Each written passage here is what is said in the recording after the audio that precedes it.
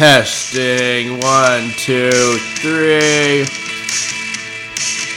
What up, folks? It's a Monday. It's a cold, wet Monday, November 23rd. And what a Sunday we just had. We're going to go over some matchups. We'll go over the top scores in each position. And we'll start off with a little news and notes. I waited a little later today to see if we got a little more injury reports. So we'll see what is on the docket for injuries. Here we go.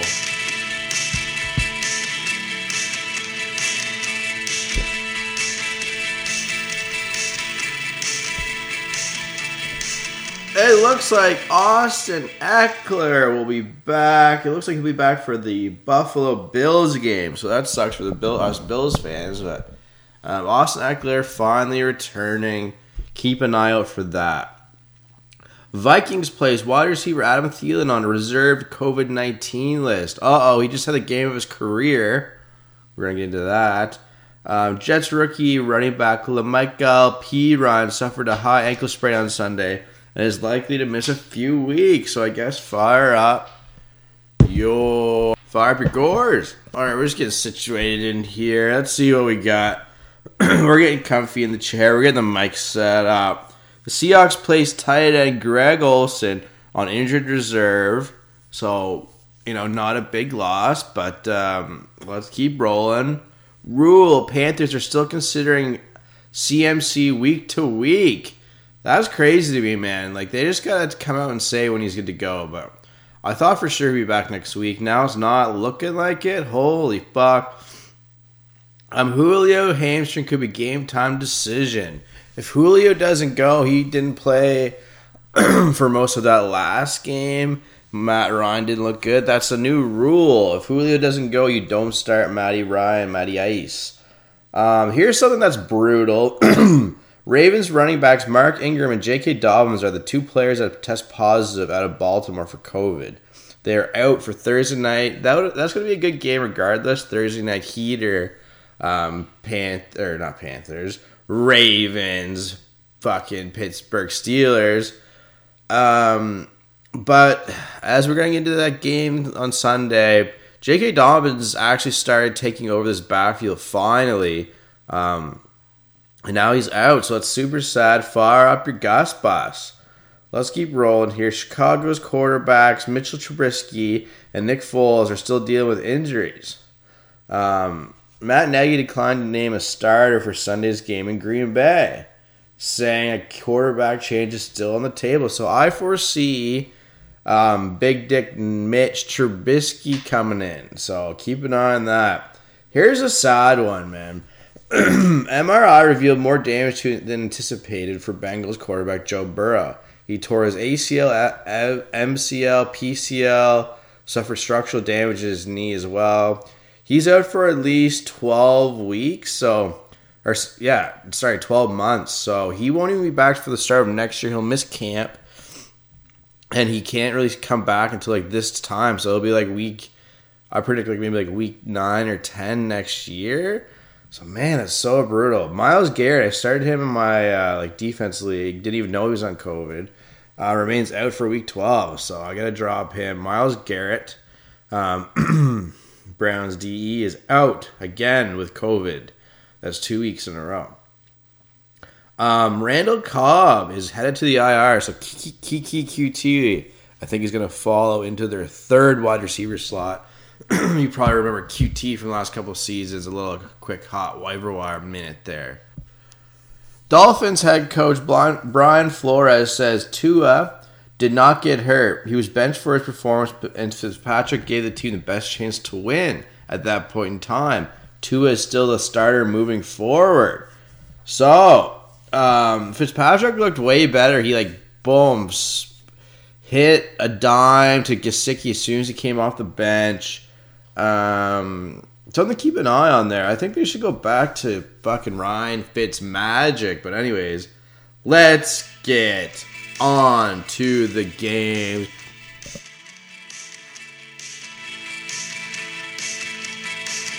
Let's go through all the points. So your number one quarterback so far is Deshaun Watson. Number two, Justin Herbert. Number 3 came in Taysom Hill. Your number 4 quarterback of the week is Kirk Cousins. Number 5, Tannehill. Number 6, Aaron Rodgers. Number 7, Derek Carr. Number 8, Patrick Mahomes. This is kind of cool to go through. If it was cool or not. Let's do the rest without it, and you can be this, or you guys can decide. Number 1 for running back, Dalvin Cook.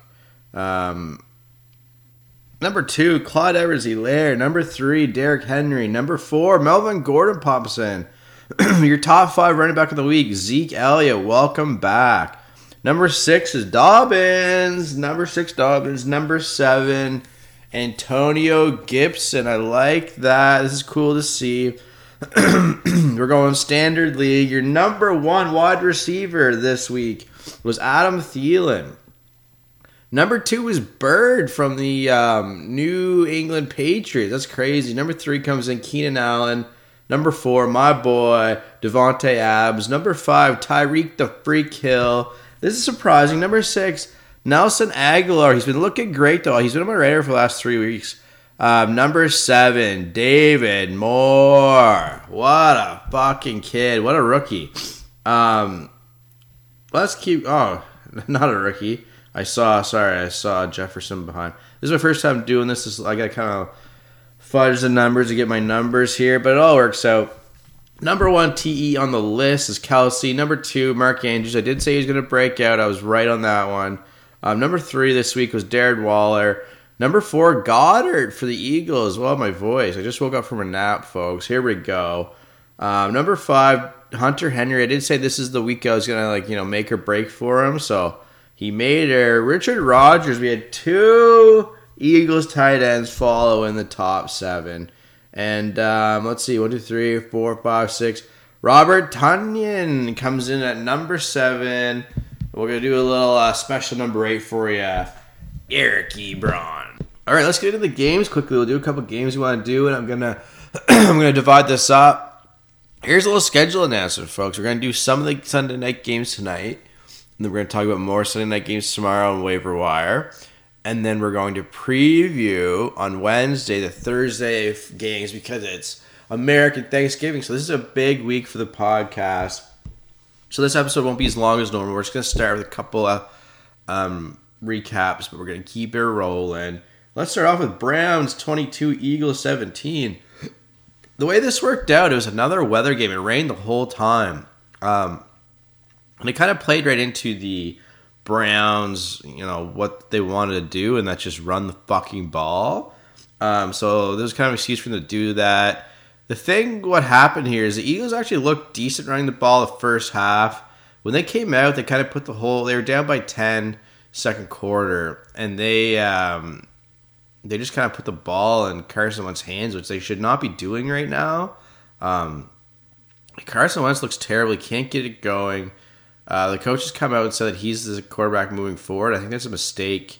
But that's kind of where the things got off the rails here. Let's get into the stats quickly. Wentz's stat line doesn't look as bad as he actually was. He went 21 for 35 for 235 yards, 2 touchdowns, and a couple interceptions. But these eyes saw Carson Wentz was terrible.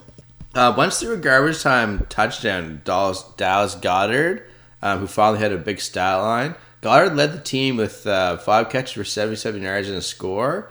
Jalen Reagor was 4 for 52, was next on the stat sheet, followed by Rodgers, the other tight end, 2 for 48, who also had a tutty.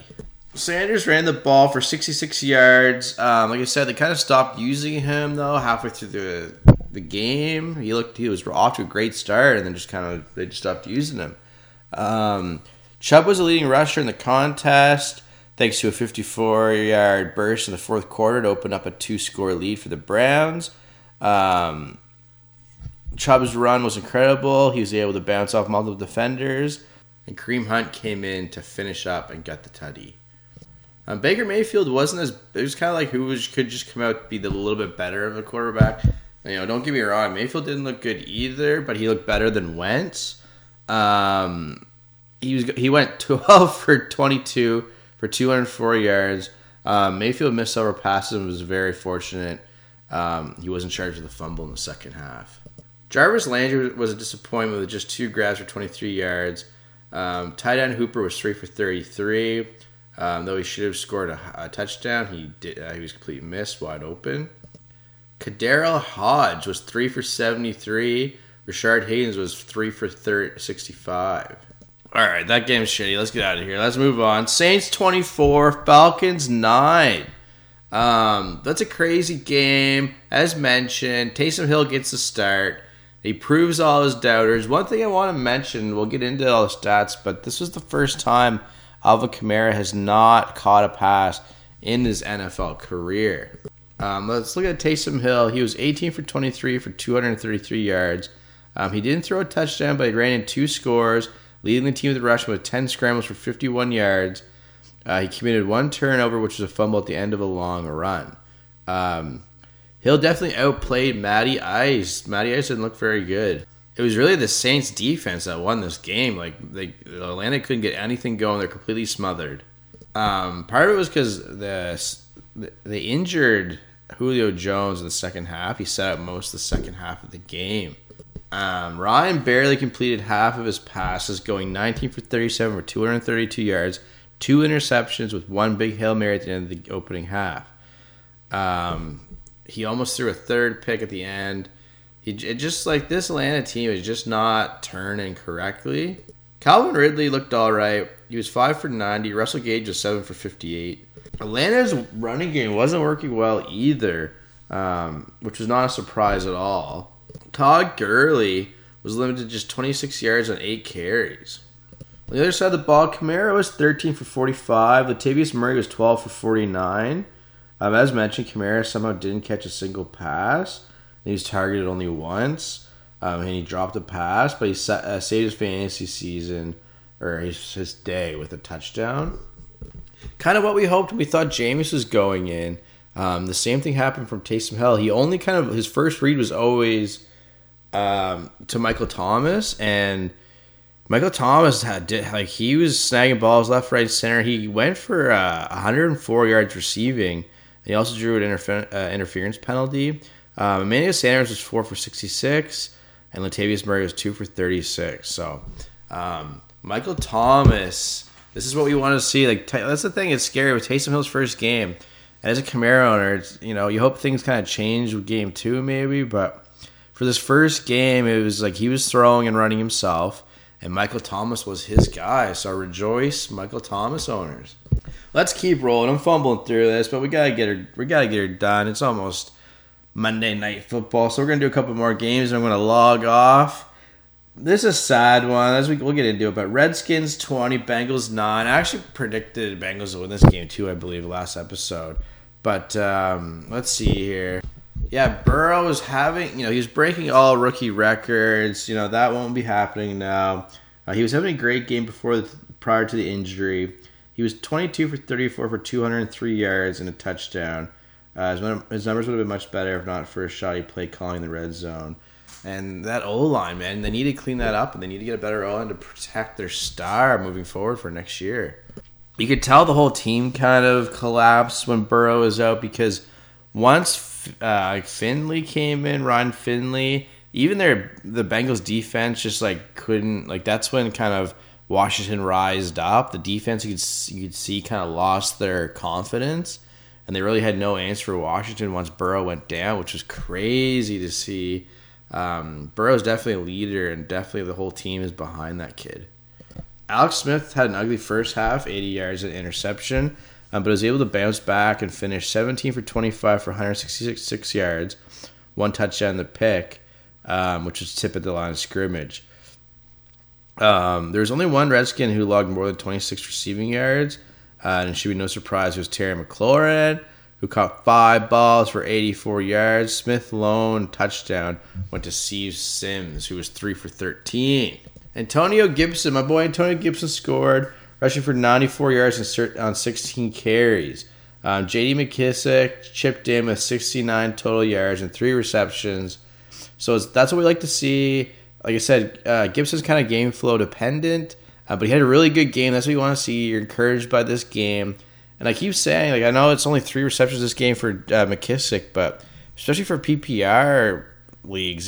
He's at RB2 moving forward. Gibbs is definitely the guy, but like if you need a plug and play guy, if you see him on your wire, keep an eye on McKissick. I'm liking both these running backs right now, but I'm definitely a Gibson guy. Finley rushed for 19 yards. Samaje Perine was 5 for 19. Genobi Bernard was 9 for 18. The whole team really struggled on the ground. And, man, it just was brutal. Just thinking about all the wide receivers for this team. Moving forward, man, like I'm gonna fade all Bengals wide receivers. Obviously, it's easy to say, but just kind of hit me right now. Finley was miserable. He went 3 for 10 for 10 yards. He went 3 for 10 for 30 yards and interception. I actually could see they might even find a different backup after, like, they might maybe make a move here. I don't know. Anyways, I'm really just digressing. Tyler Boyd led the Bengals with 9 catches for 85 yards, while A.J. Green was 4 for 41, caught Burrow's lone touchdown. So you had an A.J. Green tutty. What a game, folks. T. Higgins did very little. It was 3 for 27 despite seeing 10 targets. So that's just kind of like a weird game for him.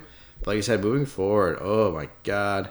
All right, let's keep this rolling. Steelers go 10-0. Steelers 27, Jaguars 3. We all knew this game was gonna kind of end like this. Roethlisberger actually didn't have the game that I thought he would. He had some ugly moments, but they kept throwing it like that. They didn't kind of get away from the throw. Even when they were up big, they kept the ball in the air. He ended up going 32 for 46 for 267 yards, 2 touchdowns and the interception. My boy Deontay Johnson, I said start him. He didn't catch a touchdown, but he had a huge game. He led the Steelers in receiving. He got 12 of his 16 targets for 111 yards. So I said start him. Hopefully you listen. Chase Claypool was 4 for 59, and Eric Ebron was 4 for 36, but they both scored tutties. Juju Smith-Schuster disappointed with 4 catches for only 19 yards, but he had a toe injury that knocked him out of the game. James Conner, man, he was vultured by Benny Snell, who went 7 for 15. Conner, however, was able to run for 89 yards and 13 carries, so he had a nice little day, a little bounce back day for James Conner. James Robinson even gets this like really stout Steelers D. He gained 73 yards and 17 tries, and he also caught 2 passes for 21 receiving yards. So James Conner is looking matchup proof, man. It's crazy. As mentioned, I don't think we can trust DJ Chark until Gardner Minshew comes back, because Lutton is not getting it done. Chark had 4 catches for 41 yards, and he led the team in receiving. So not much going on here. I think the Jaguars know now they need Gardner back. All right, let's do one more game. Let's get the fuck out of here. Titans 30, Ravens 24. What can you say? I was going to take Titans on this one. I didn't touch it, and they ended up winning the game. I mean, the payout, the spread was huge. But anyways, let's keep rolling here. There's a big kind of like fight at the start of the game. It was a dirty one. I loved it. Let's go. Let's do this quick here. Jackson was just 17 for 29 for 186 yards, 1 touchdown, 1 interception. And even though the Tennessee Titans D isn't looking that good, they kind of stepped up. Bouncing back and forth here. Derrick Henry was key in this win. He barely did anything opening half. He mustered only 37 yards on 13 carries. But he just fucking racked that Baltimore D-line. He wore them down. He ultimately scored the decisive touchdown in overtime. He finished with 133 yards on 28 carries. So he really just kept turning and just wore that team down. Tannehill's final numbers were 22 of 31 for 259 yards, 2 touchdowns, and a pick. He was much more than a game manager in the second half, doing a great job rebounding after his horrible start. As for Baltimore playmakers, Andrews did very well, catching 5 passes for 96 yards and a touchdown. However, he would have eclipsed the century mark had Jackson not missed him on a critical 3rd down. Dez Bryant was 4 for 28. Marquise Brown, no catches, both drop passes. You could tell Jackson was pissed at him and kind of cut him out of his game plan. So, man, I guess you can drop Marquise Brown. I'm not going to, but I kind of need to keep him. Mark Ingram continued to waste downs, His 2 carries went for 2 yards. J.K. Dobbins is much more explosive with 70 yards and a touchdown of 15 carries. Hello. We got a running back finally. But now, as we know, with the COVID news, no Dobbins this week, but I still feel like he finally won the starting job. All right, thanks for listening. We'll be back tomorrow with some waiver wire, and we'll continue on with the Sunday matchups. Make sure to like us on Facebook, Instagram, subscribe to us on Apple Podcasts. Leave us a review. Thank you.